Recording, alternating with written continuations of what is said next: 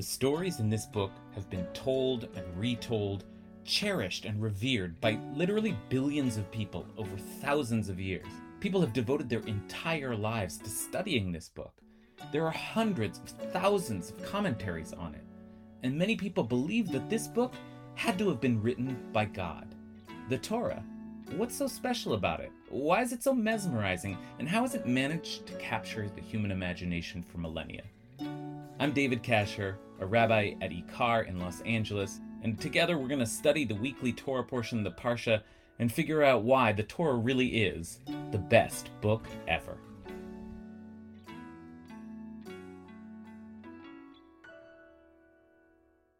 We just started this podcast.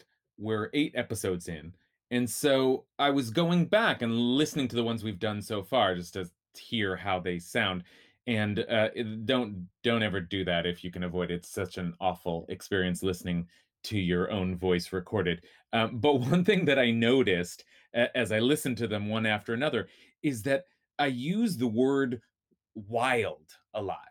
Wild stories, wild interpretations. That's a wild thing to say. Or weird. That's another word that that comes up a lot. This is a weird moment. There's weird imagery here. Things are getting a little weird in the story. So weird and wild. There's a lot of weird, wild stuff in here. And that is one of the things I love about this tradition. As you sift through the classical commentaries, it's a little like being an explorer. You never know what you're going to come across buried in this vast corpus of scribblings, centuries of ruminations on this book from scholars all over the world. And it's all tethered to the Torah, but the conversation is so sprawling, so unregulated, and all of it predicated on the notion that this text is latent with infinite possibility. So it seems like there's always a surprise just around the corner, buried in the next verse. But every once in a while, I come across something so far out, so mind-blowingly unexpected that it would just be enough if I just quoted it and just let your head explode. Okay, and this is one of those times. This is one of those weeks. But don't worry, I'm not going to let your head explode. I'm not gonna just spring it on you. We're going to ease into it slowly, so that by the time we get there, you'll be prepared, or sort of prepared. You can't really be prepared for this. Oh, and speaking of being prepared, I should say, as they sometimes do on This American Life, that if you have little kids listening, you might want to save this podcast for later.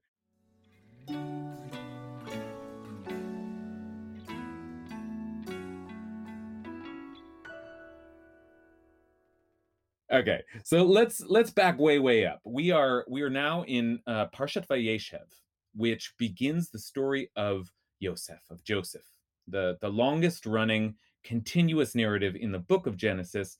It's an epic tale, and it's a great story, which starts with him being sold by his brothers into slavery and ends with him having risen to the second in command in all of Egypt. So Joseph is not one of the big three, the patriarchs, Abraham, Isaac, and Jacob, but he's a pretty big deal in Genesis. And traditionally, Joseph has a famous epithet, Yosef Hatzadik, or Joseph the Righteous. This word for righteous, tzaddik, it becomes an important one in Judaism. We use it to describe a person who is particularly saintly or heroic, particularly righteous, in other words. So why is Joseph the paradigm for that? Why is he the original tzaddik, the original righteous person? I mean, wasn't Abraham righteous also? Well, the reason that is most often given is taken from a very particular moment in his story. This is how the Zohar, the classical mystical commentary on the Torah, we've looked at it before. This is how the Zohar puts it.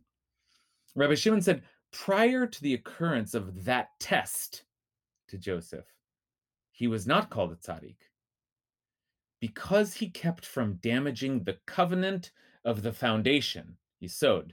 He was called a tzaddik. Wait, so what? What test? What covenant? What foundation? Okay, there's Kabbalistic language in here, but basically this is what Rabbi Shimon is talking about. When Joseph is sold into slavery, he's eventually brought to Potiphar, an Egyptian nobleman, and put in charge of Potiphar's house. Joseph basically becomes like the head butler. And he's good at his job, and his master likes him. And yes, he's enslaved, but things are going relatively well. But then things get complicated when Potiphar's wife takes a liking to Joseph because, as we're told, he's pretty hot. It says in the Torah, now Joseph was well built and handsome, yafet toar v'yafeh mareh. After a while, his master's wife cast her eyes upon him and said, lie with me.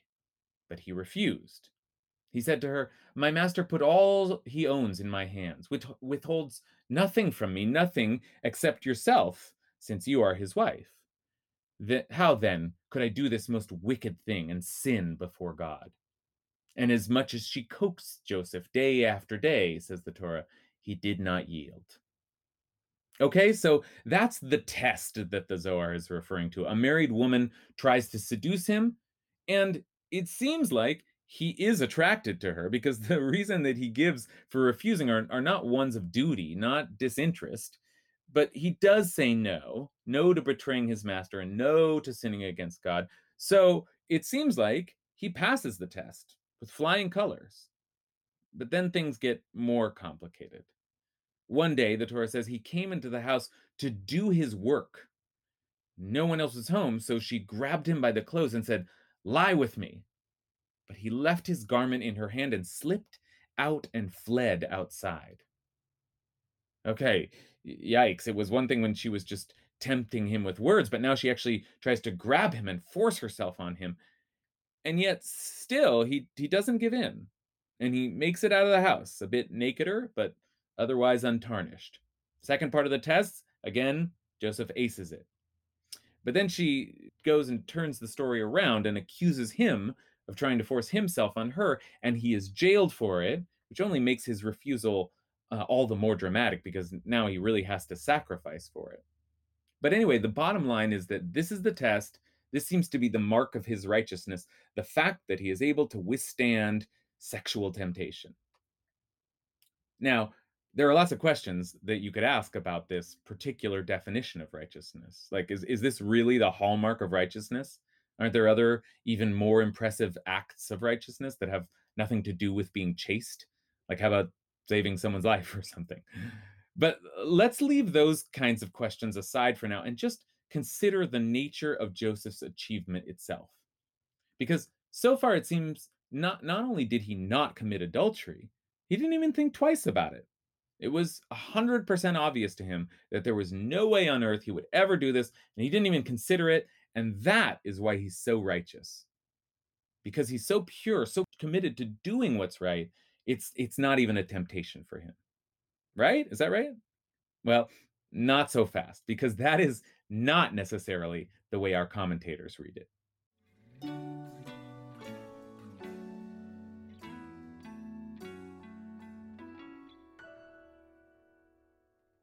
Now, the first inkling that I had that maybe they were seeing something more complicated going on here was in the grandfather of all commentators, the great Rashi. And on verse 11, at the beginning of our story, when it says that one day Joseph came in to do his work, Rashi says the following. One opinion was that to do his work means that he was just doing regular housework.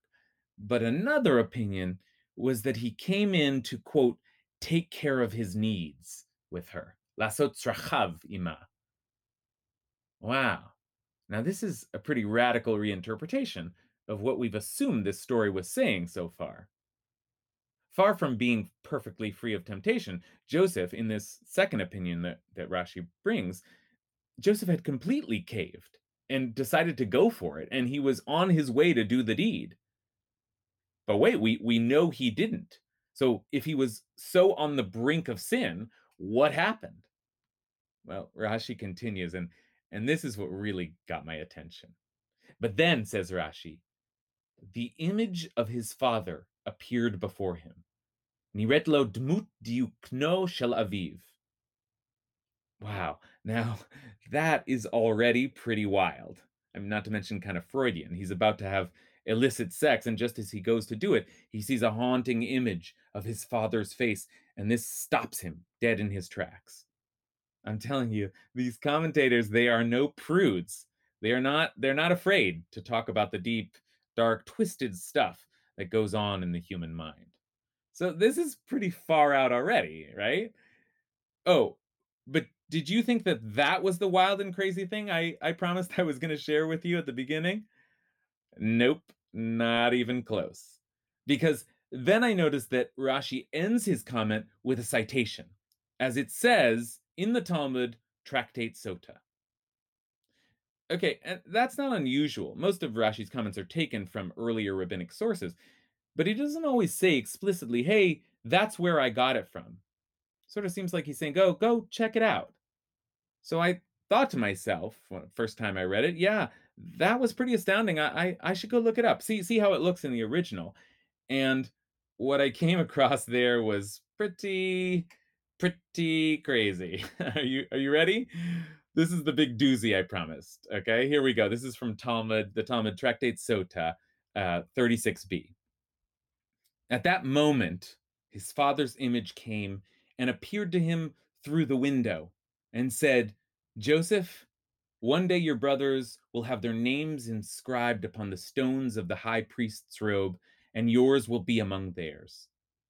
Do you want to have your name erased from theirs and to be called instead an associate of harlots? Immediately, his bow rested from its force, and his arms stretched out, and he dug his hands in the ground so that his semen came out from between his fingernails. Na'atz yadav bakarka vayatza shichvat zaro mibein tzipurnei yadav. Whoa! Did you hear that? That last line? Is that crazy or what? I mean, that is one of the wildest, craziest passages in the whole Talmud, as far as I'm concerned. And there are lots of wild and crazy passages in the Talmud, believe me.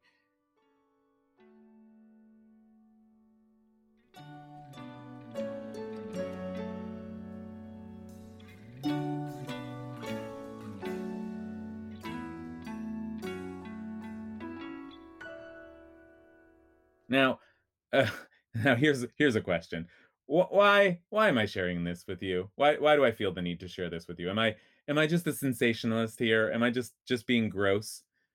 Well, I do admit to an appreciation of the sheer shock value of an image like that, but I do also think that there's an important reason to highlight that sort of rabbinic literary wildness that goes beyond mere sensationalism. Because I think our image of religious text is often very sterile, conservative, and tame. And I think because of that, we may think of these texts as holy, but we also often assume that they're irrelevant to real human experience because real life is messier and more complicated than religion makes it out to be. And so I think it's important to see that our religious texts are not afraid of the messy and the complicated, and that they are relevant precisely because their concern is real human experience. But you wait, you may say, what is the relevance of a text like that? I mean, that's not real human experience, except maybe in a dream or an acid trip. But it is, of course, a metaphor. And what's important about the metaphor, going all the way back to the question of what makes Joseph the righteous one, is that it's a metaphor that acknowledges that being righteous is really, really hard. Resisting sexual temptation was painfully difficult for Joseph, as it is for lots of people. Resisting all kinds of temptation is hard. Since the days of Adam and Eve, that's been one of the fundamental challenges of being human. It's hard. And yet, it is possible, and Joseph does it, so he's righteous, because that's what being righteous is, according to this reading. Not being so pure and holy that nothing tempts you from your straight and narrow path, but being weak, lustful, and all too human, and doing the right thing anyway. And that means that even though our lives are sometimes painfully hard and full of temptations and challenges and tests of all kind, we too can be righteous. So there's a message in here. But all that being said, I mean, how wild was that story? Oh, wow.